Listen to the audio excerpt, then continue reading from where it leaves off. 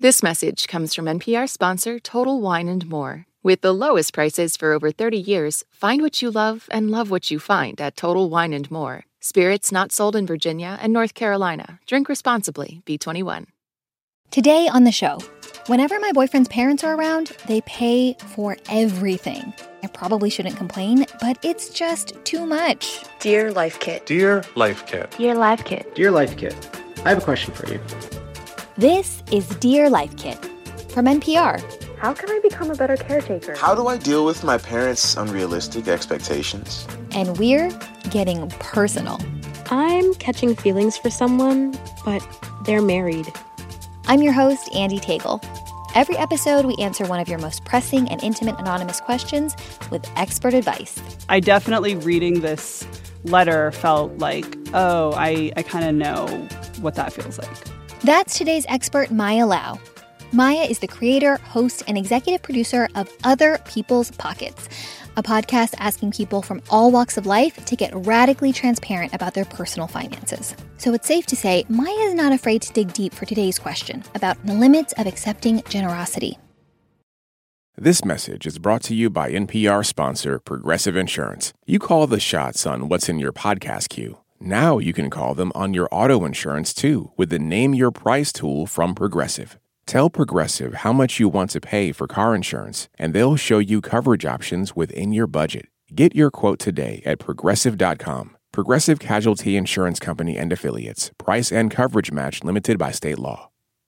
This message comes from NPR sponsor Total Wine & More. With so many great bottles to choose from at the lowest price, it's easy to find your favorite Cabernet or a new single-barrel bourbon to try with some help from one of their friendly guides. With the lowest prices for over 30 years, find what you love and love what you find only at Total Wine & More. Curbside pickup and delivery available in most areas. Visit TotalWine.com to learn more. Spirits not sold in Virginia and North Carolina. Drink responsibly. B21. Support for NPR and the following message come from the Walton Family Foundation, working to create access to opportunity for people and communities by tackling tough social and environmental problems. More information is at waltonfamilyfoundation.org. Okay, so today's question involves other people's parents footing the bill, as you know. I know you talk about money all day long, and you're all about radical transparency. So I'm curious, is there any shade of money talk, money conversation that still makes you squirm? Yeah, when I ask for a raise or redo like my rate that I'm charging someone or anything like that, like that is something that I have so many different feelings about, and there's like caveats. And I was actually just talking to somebody about this yesterday, and they were like, wait a second, don't you have a podcast about money and like you're so comfortable talking about money? And I was like, yeah, but like when it's my money and it's my worth, it's like, wait, back in, I have all the same things everyone else does. So yeah, I definitely have a lot of limiting beliefs that stand in the way of me getting what I want. Yeah. And I'm excited to get into it. Are you ready for your question? Yeah, totally. Okay, let's do it. Dear Life Kit, let me start off by saying that I love my boyfriend's parents. They're the kind of people you meet and think, there's no way they're like this all the time. Except they are. They actually wake up every day at 4:30 a.m. so they can spend time together, drinking coffee and gardening before they leave for work. They're kind, passionate, generous people, and they've treated me like family since day one. I know many people will think it's ridiculous to have any complaints about my situation, but here it is. They're way too nice. We live in different states, and when they come to visit, they stay for a week or two at a time, and they pay for everything. Literally everything. Anything we do, anywhere we go, anything I even think about buying, they somehow sense it and beat me to it. They once found my shopping list while I was out, and they did my shopping for me. They picked up everything, from the groceries right down to the very personal items I would have really preferred they left alone. I'm deeply uncomfortable with it, but I have no idea how to politely say, I'm a real adult with a real adult job, and I would like to buy my own sandwich at lunch today. My boyfriend fundamentally doesn't understand where I'm coming from, so there isn't any help there. He says things like, your parents buy us stuff too. Sure, they send gifts on holidays. They might pick up the tab at dinner. But this feels very different. So my question is, am I crazy to complain? And if not, what can I do? Signed, no more free lunch. Okay. Maya, I want to answer that last question first because I can immediately hear the groans of listeners. Poor you. People in your life want to buy you everything. What a pain. What a sad story. And I agree that this person has a very good problem here. So right off the bat, do you think our friend free lunch is allowed or, justified in complaining? Yeah, totally. I have so many thoughts and feelings about this. First of all, I have questions, which I know that I will not get the answer to these, but I want to say them as maybe way to respond to this person, to maybe think through some of them, and that might help them a little bit. First, is there any kind of class difference between you and your boyfriend's parents or your boyfriend's family? Is there a feeling of difference, of feeling uncomfortable, of proving something? And also, is there a cultural difference? Are they from a different country than you are, or just a different culture? I also want to know, how long have you been dating your boyfriend? Important question, yes. You mention your own parents and they pick up the tab at dinner, which somehow makes me think they're not long distance, like that you see them more often. And that will tie into something else I have to say about the long distance, like they come in from out of state and stay with you for 2 weeks, which in my book is a really long period of time to have house guests. I don't know how much space they have, if it really feels like there's enough space for everyone. So there might be an element of like, the parents are like, look, we're saving all this money on a hotel. Right, like compensation and the imposition of it and trying to, Right. The least we can do is pay for everything, because all of that is still less than what we'd have to pay for on lodging. And maybe they don't want to be a burden and they feel like, we're with you for 1 or 2 weeks. It's like kind of a lot. So we just want to be like totally out of your hair and like we've covered everything. Like there might be some of that going on. Now, does that mean you can't say anything? No. Like I think you do need to have a real discussion with them. And with your boyfriend present and like super chill in some way, maybe before they visit. Let's get into that. Let's pause there. Let's talk about the boyfriend. Ooh. Because what is going on there? Let's talk about his role in all of this. I mean, he might not fully understand the point of view, it seems like, but does that mean it's not his problem? Yeah, I did think it was really weird that the boyfriend's like, whatever, your parents buy us dinner sometimes too. Mm-hmm. Maybe the boyfriend's used to it. He just doesn't see it the same way.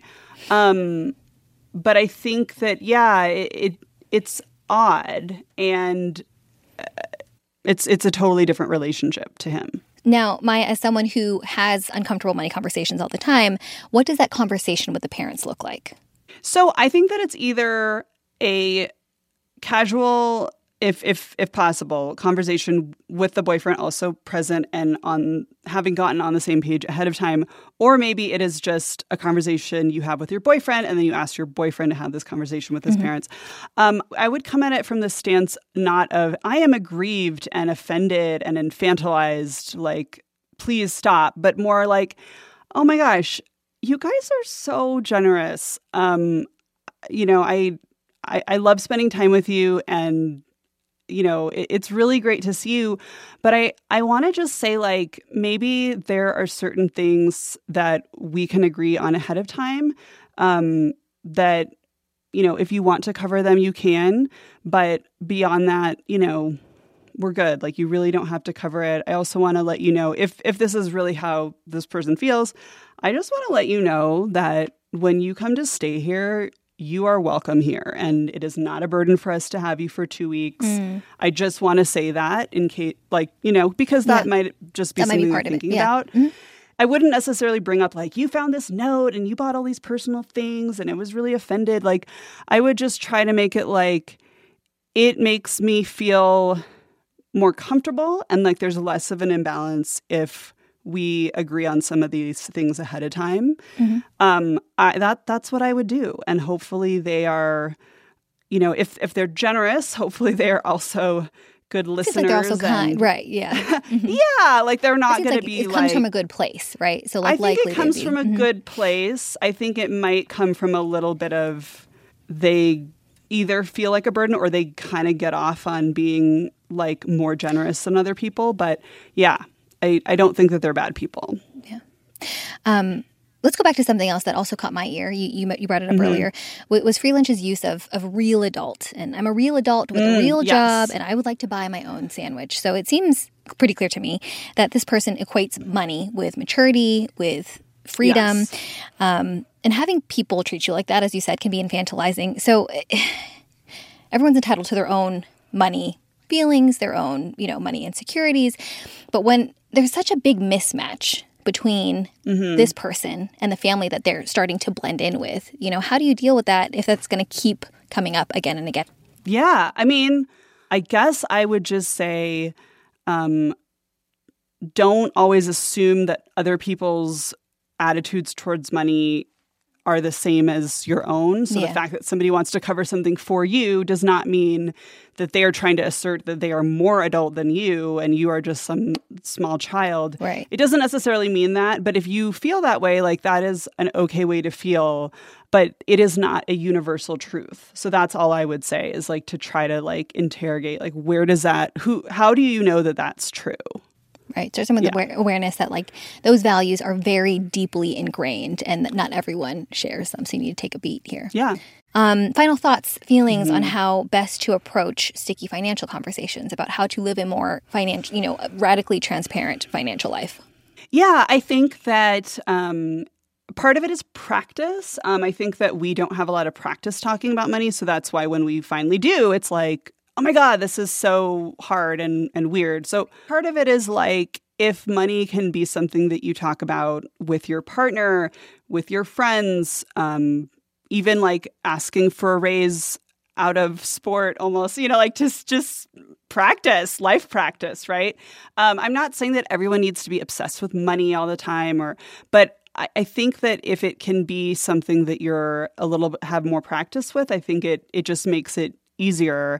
But I do think that it is just honestly something that's on everyone's mind. So yeah, it's something we all have to deal with. Totally. Maya, before you go, we end every show by asking our experts for the best piece of advice they've ever received. We'd love to hear yours. Okay, so your sort of purpose in life or your like offering to the world is going to come in the form of something that you actually find really easy and comes to you naturally and is so obvious to you that it's very hard to identify. I'm going to have a think on that now. If you've got a question for us, you can find the Dear Life Kit submission page at npr.org/dearlifekit. We'd love to hear from you. And if you love Life Kit and want more, subscribe to our newsletter at npr.org/lifekitnewsletter. This episode was produced by Beck Harlan and Sylvie Douglas. Bronson R. Curry is the managing producer, and Megan Kane is the supervising editor. Alicia Zung produces our Dear Life Kit social videos. I'm Andy Tagle. Thanks for listening.